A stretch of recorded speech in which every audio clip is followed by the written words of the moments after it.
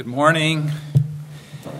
The scripture reading this morning is from the book of Acts, chapter 1. I'm going to read verses 1 through 11. Acts chapter 1, 1 through 11.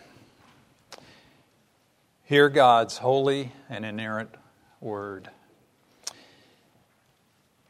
Luke writes, "In the first book, O Theophilus, I have dealt with all that Jesus began to do and teach until the day when he was taken up, after he had given commands through the Holy Spirit to the apostles whom he had chosen. He presented himself alive to them after his suffering by many proofs, appearing to them during 40 days and speaking about the kingdom of God. And while staying with them, he ordered them not to depart from Jerusalem, but to wait for the promise of the Father, which, he said, you heard from me. For John baptized with water, but you will be baptized with the Holy Spirit not many days from now." So when they had come together, they asked him, "Lord, will you at this time restore the kingdom to Israel?" He said to them, "It is not for you to know times or seasons that the Father has fixed by his own authority. But you will receive power when the Holy Spirit has come upon you, and you will be my witnesses in Jerusalem and in all Judea and Samaria and to the end of the earth." And when he had said these things, as they were looking on, he was lifted up, and a cloud took him out of their sight. And while they were gazing into heaven as he went, behold, two men stood by them in white robes and said, "Men of Galilee, why do you stand looking into heaven?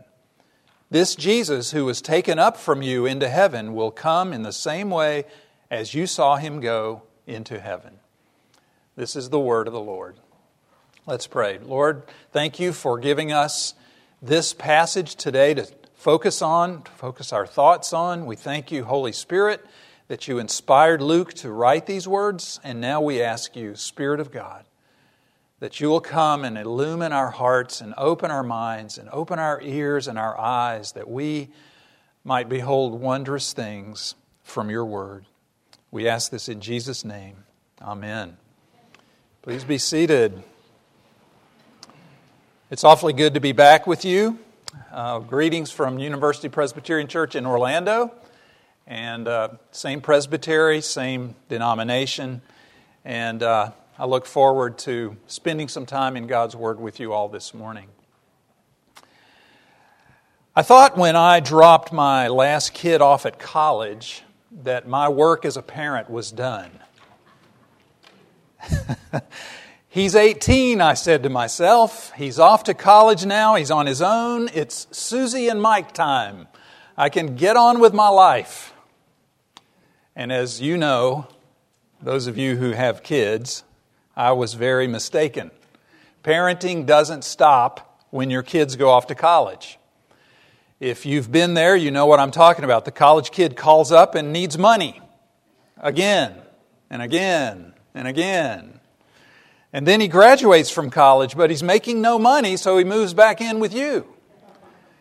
And then he finds an apartment, and he needs you to show up and help him move in. A few years later, the kid wants to get married, and you have to pay for the wedding. And then they get married and start having children, and now you're a grandfather or a grandmother. It never ends, does it? Susie and I have 11 grandchildren. Every time I turn around, it's somebody's birthday. Another $10, $20, $50. It goes up in value, as they age. We made the mistake of promising a trip to Disney World to every one of our grandkids when they turned 5. But we just didn't know that our children were going to be so reproductive. We made a really big mistake a few years ago. We took our oldest grandchild, our granddaughter Tyler, on a cruise when she turned 13. That was sort of our way of welcoming her into teenagerhood. But now we have to do that for the other 10 kids. But you know what makes it all worthwhile? It's when one of our children or one of our grandchildren sends us a text or an email or gives us a phone call or talks with us on FaceTime and says something like, "Thanks, Dad. Thanks, Mom. Thanks, Dad. That's my grandfather name. And not long ago, one of our grandchildren sent us this little note. Where did I put it? Here it is.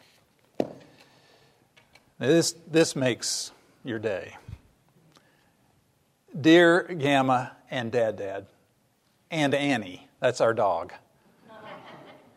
I love you with my whole heart. HOLHART. I love you with my whole heart. Well, even more. Love, Talitha. So, when we get that in the mail, we'll just empty our pockets and keep spending money. It's great. See, it brings you joy, doesn't it?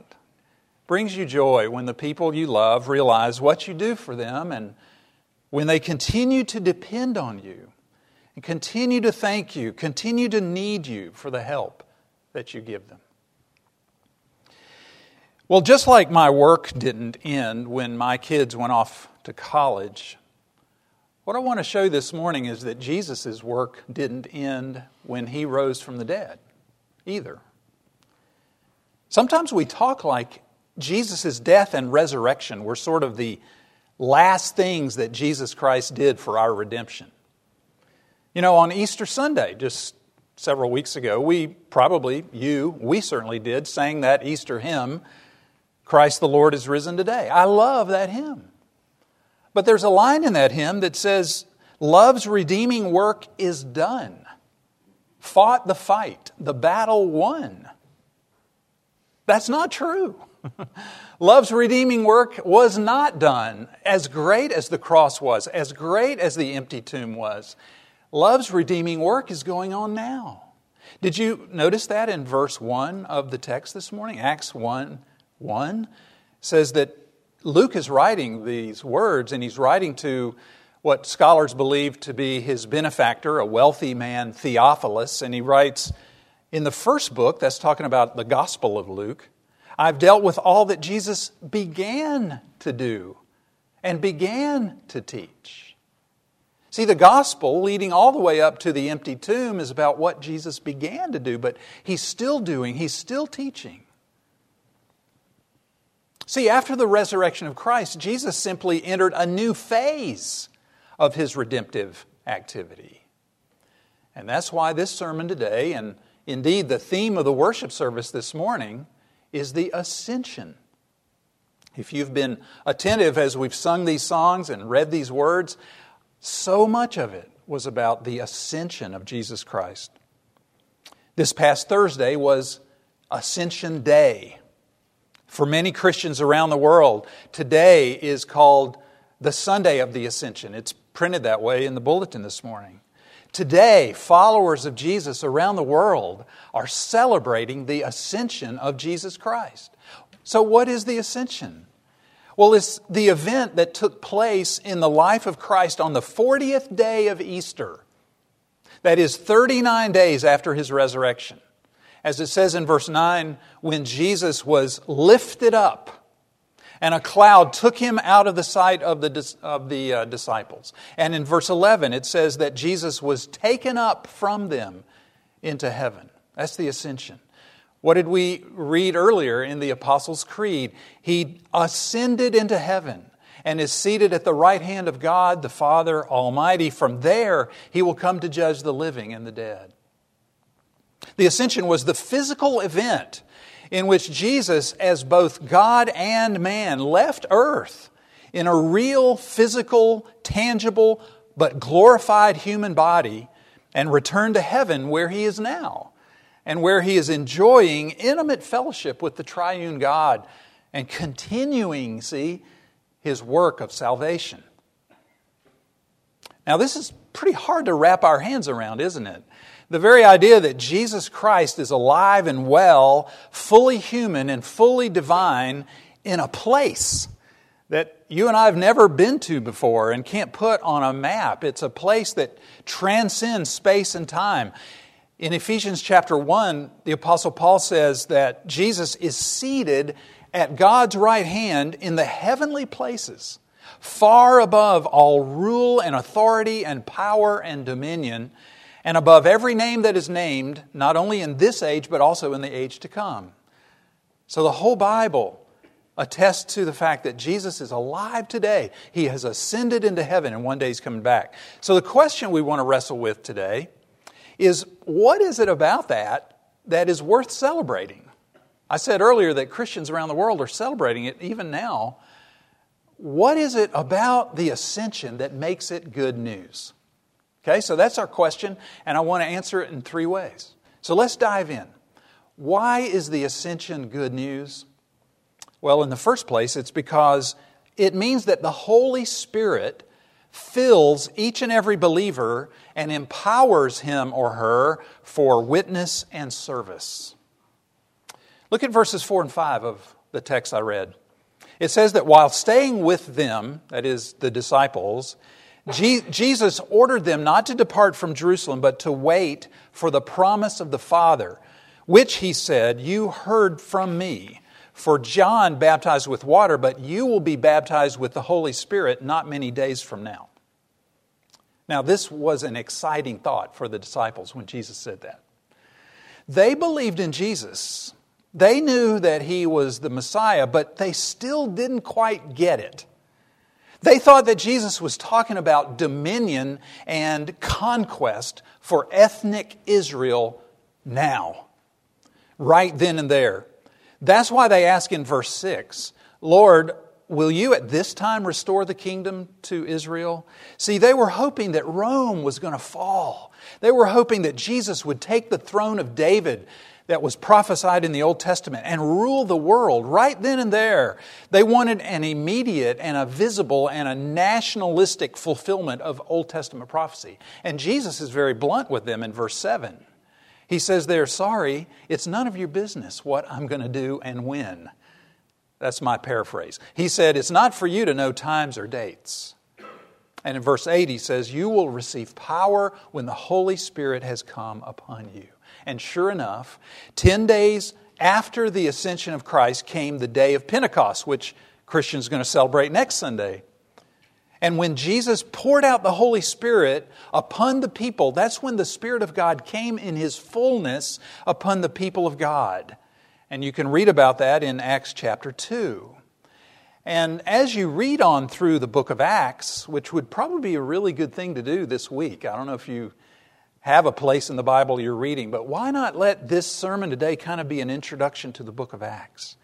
As you read on through the book of Acts, what you're going to see is a group of people totally transformed by the Holy Spirit. The same people who had been timid and intimidated and doubting and fearful just a few days before, and had even deserted Jesus in the Garden of Gethsemane when He was getting ready for the cross. And you remember what Peter did. Peter denied that he even knew Jesus 3 different times.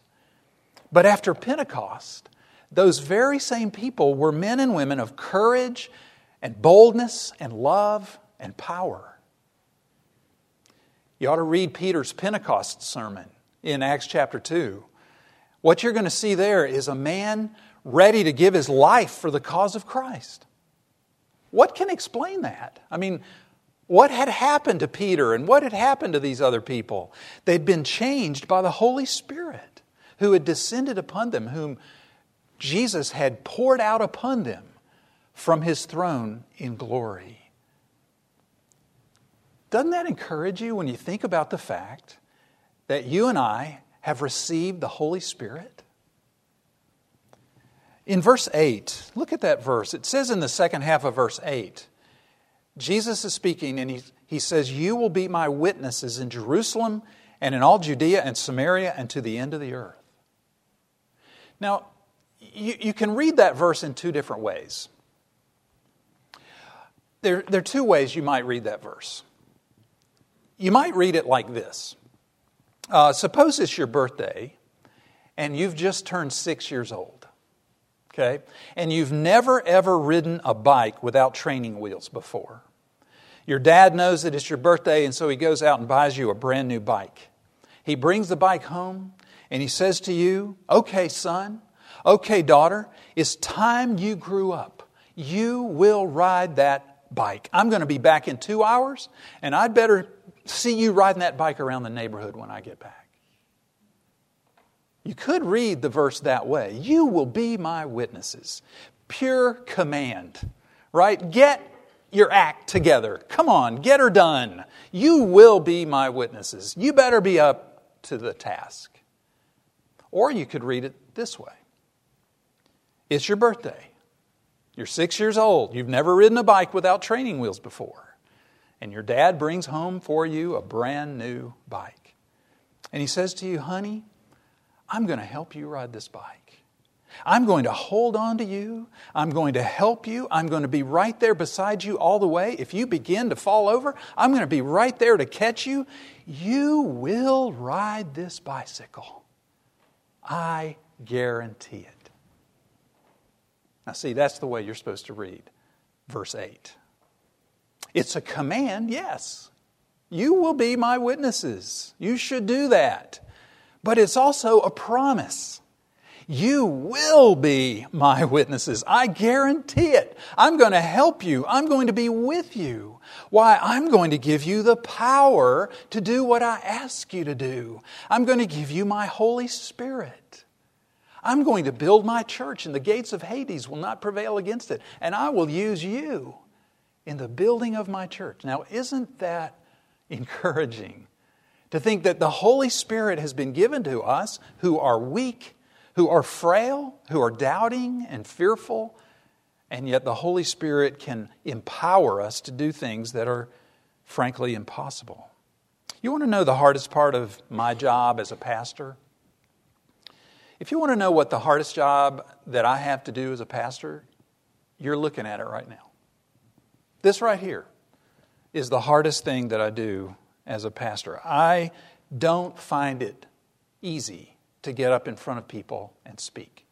It does not come naturally to me. I was not born with a gilded tongue. So you know what I do whenever it's my turn to preach? I ask the Holy Spirit to help me because I'm very weak. I'm an introvert. I know you don't think so, but I'm a classic introvert. To think of getting in front of people and having them all looking at me is intimidating. You are intimidating. But the Holy Spirit helps me because Jesus Christ is my ascended Savior. And He sent the Spirit for such a thing as this right here. Ask you a question. What do you find hard to do for the Lord? You know, everybody in here finds at least one thing very hard to do for God. What is it for you? Maybe it's to walk across the street and say hello to your neighbor and invite him or her to church or into your home for dessert or something like that. Maybe that is so intimidating for you. Maybe it's to give more of your money to the church. Maybe it's to volunteer for a ministry or serve as an officer. Maybe the hardest thing to do for you in the world is to simply show up here on Sunday morning because you feel weak and lonely and scared or inferior or ashamed of your past. Listen again to verse 8.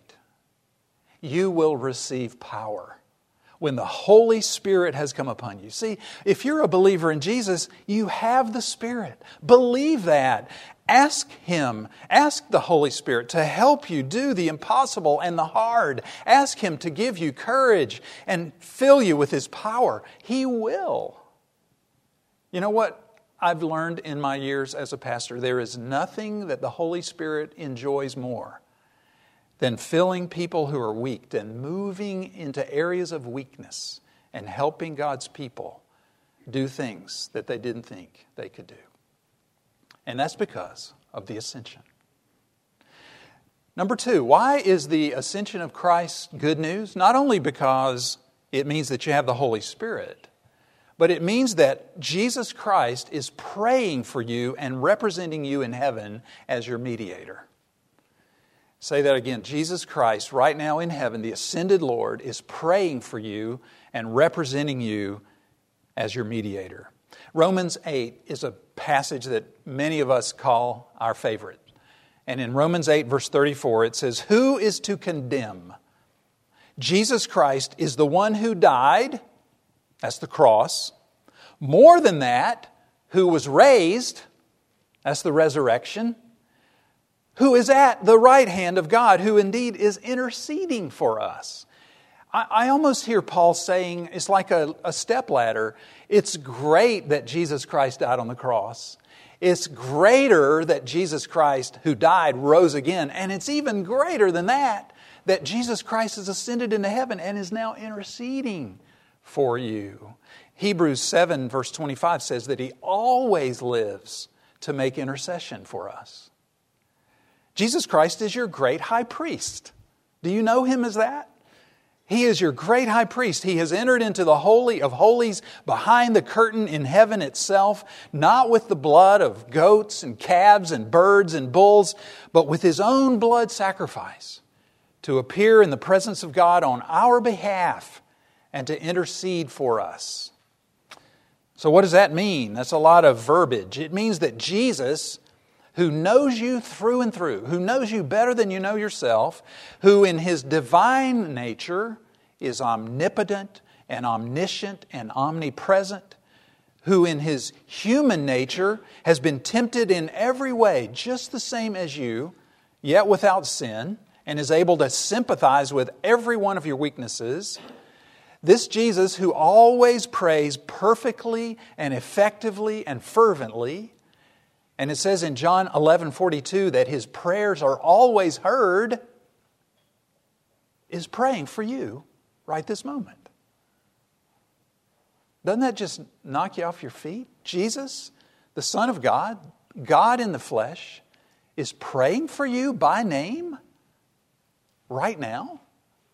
What might that look like? What if you were able to somehow listen in on the prayers of Jesus for you? What would He be praying about, do you suppose? Well, I think we have a clue. At least this is one of the many things that Jesus is praying about for you. In the book of Luke, chapter 22, Jesus is in the upper room. He's with His disciples celebrating the Last Supper, and it's just hours before He is arrested and betrayed and tortured and crucified. But in the upper room, when He's still there with His disciples, He looks over at Simon Peter in one moment, and He says, Luke 22, He says, "Simon, Simon, behold, Satan demanded to have you that he might sift you like wheat. But I have prayed for you, Peter, that your faith may not fail. And when you have turned again, strengthen your brothers." Now notice what Jesus is praying about for Peter. Satan's attack upon Peter's faith. As you might know, a few hours later than that, Peter did give in to Satan's temptation. He denied Jesus 3 times, like I said earlier. He denied that he even knew Jesus 3 different times. Satan was sifting Peter like wheat. Isn't that a graphic image? Satan taking Peter and just crushing his courage and crushing his spirit and causing him to be fearful and intimidated by the Roman authorities. Sifting Peter like wheat. But his faith did not fail. Thanks to the prayers of Jesus, Peter went on to be what? What we know of him to be. A mighty apostle and a preacher who strengthened the churches. And he's still strengthening the church today through his letters in the New Testament. This same Peter who was sifted like wheat, his faith did not fail. Why? Because Jesus was praying for him. Think of the ways that Satan sifts you. How does he do it? Every single one of us who is a believer in Jesus is being tempted and tried and sifted by Satan. Well, right now, among the many things that Jesus is praying for, He is praying that your faith will not fail. And because of His prayers, you can persevere. Keep going. Strengthen the church. Use your gifts. Serve.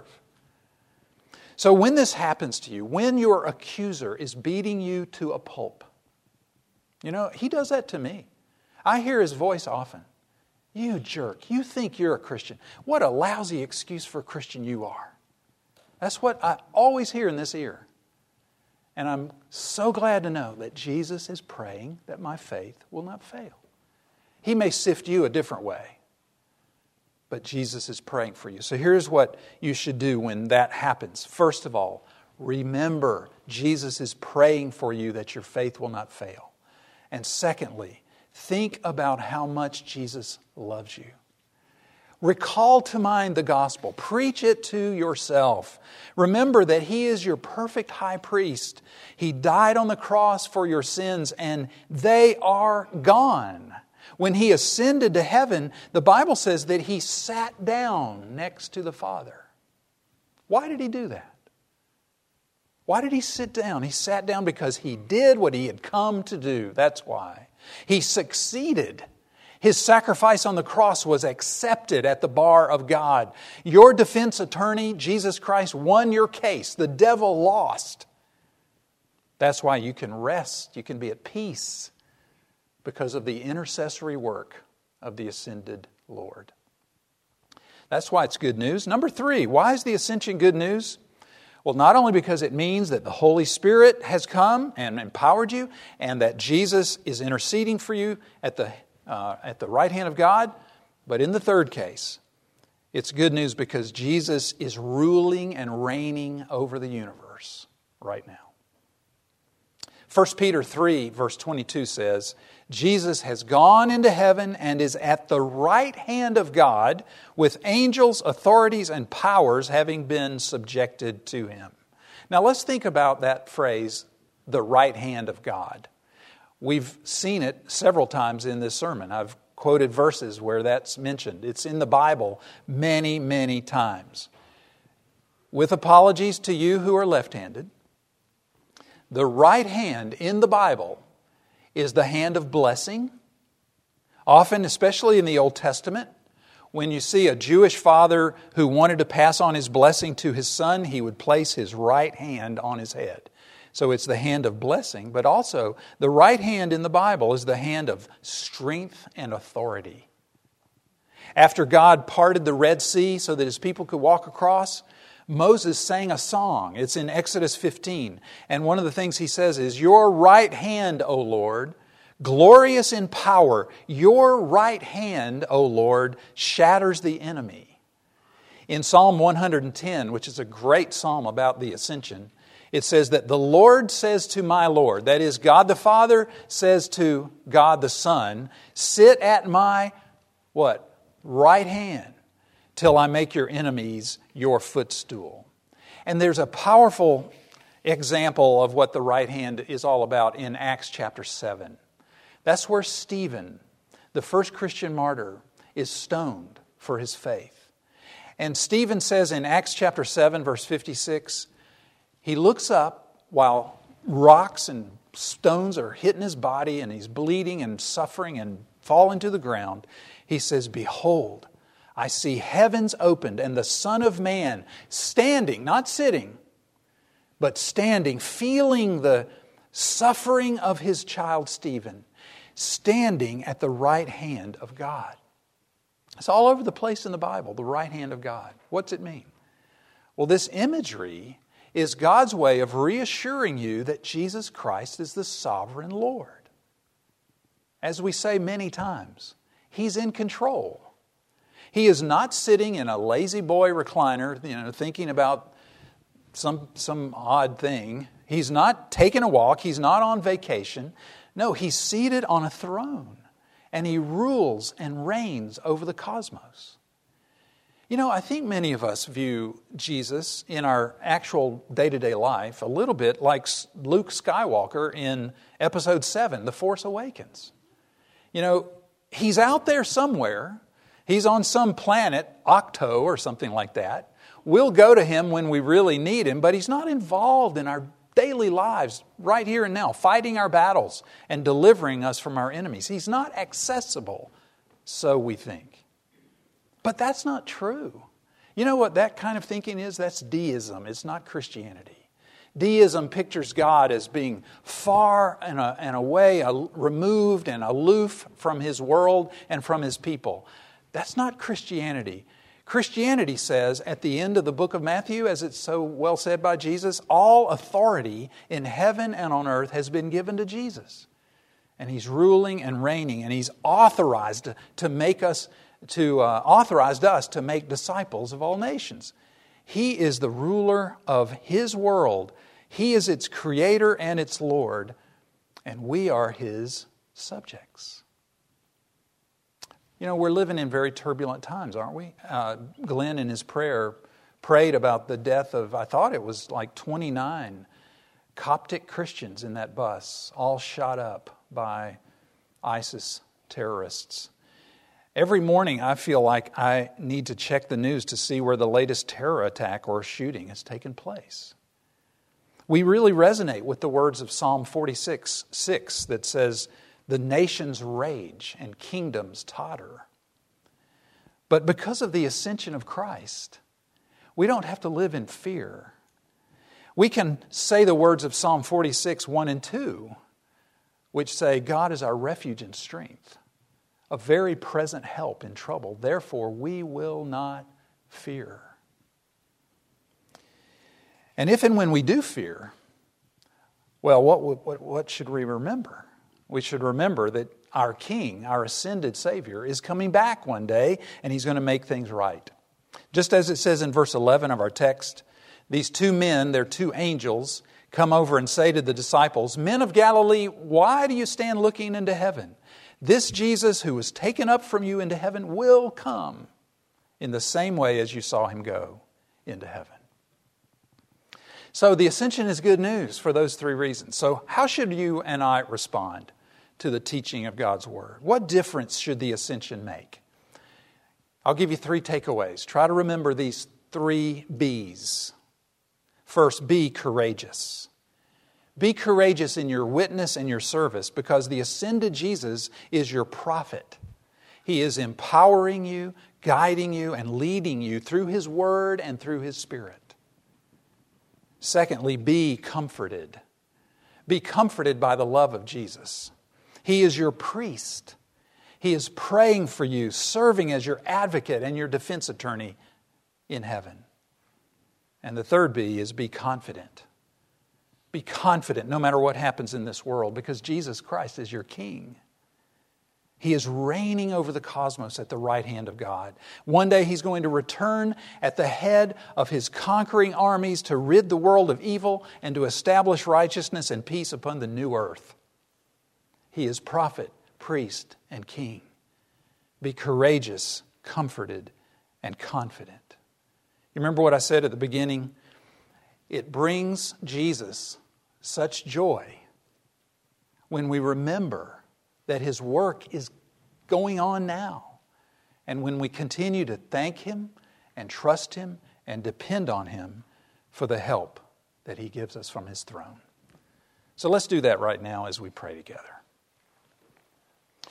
Lord Jesus, thank You for the fact that You are alive, that You are well, that You are in control. Lord, that You are all-powerful, all-knowing, everywhere present.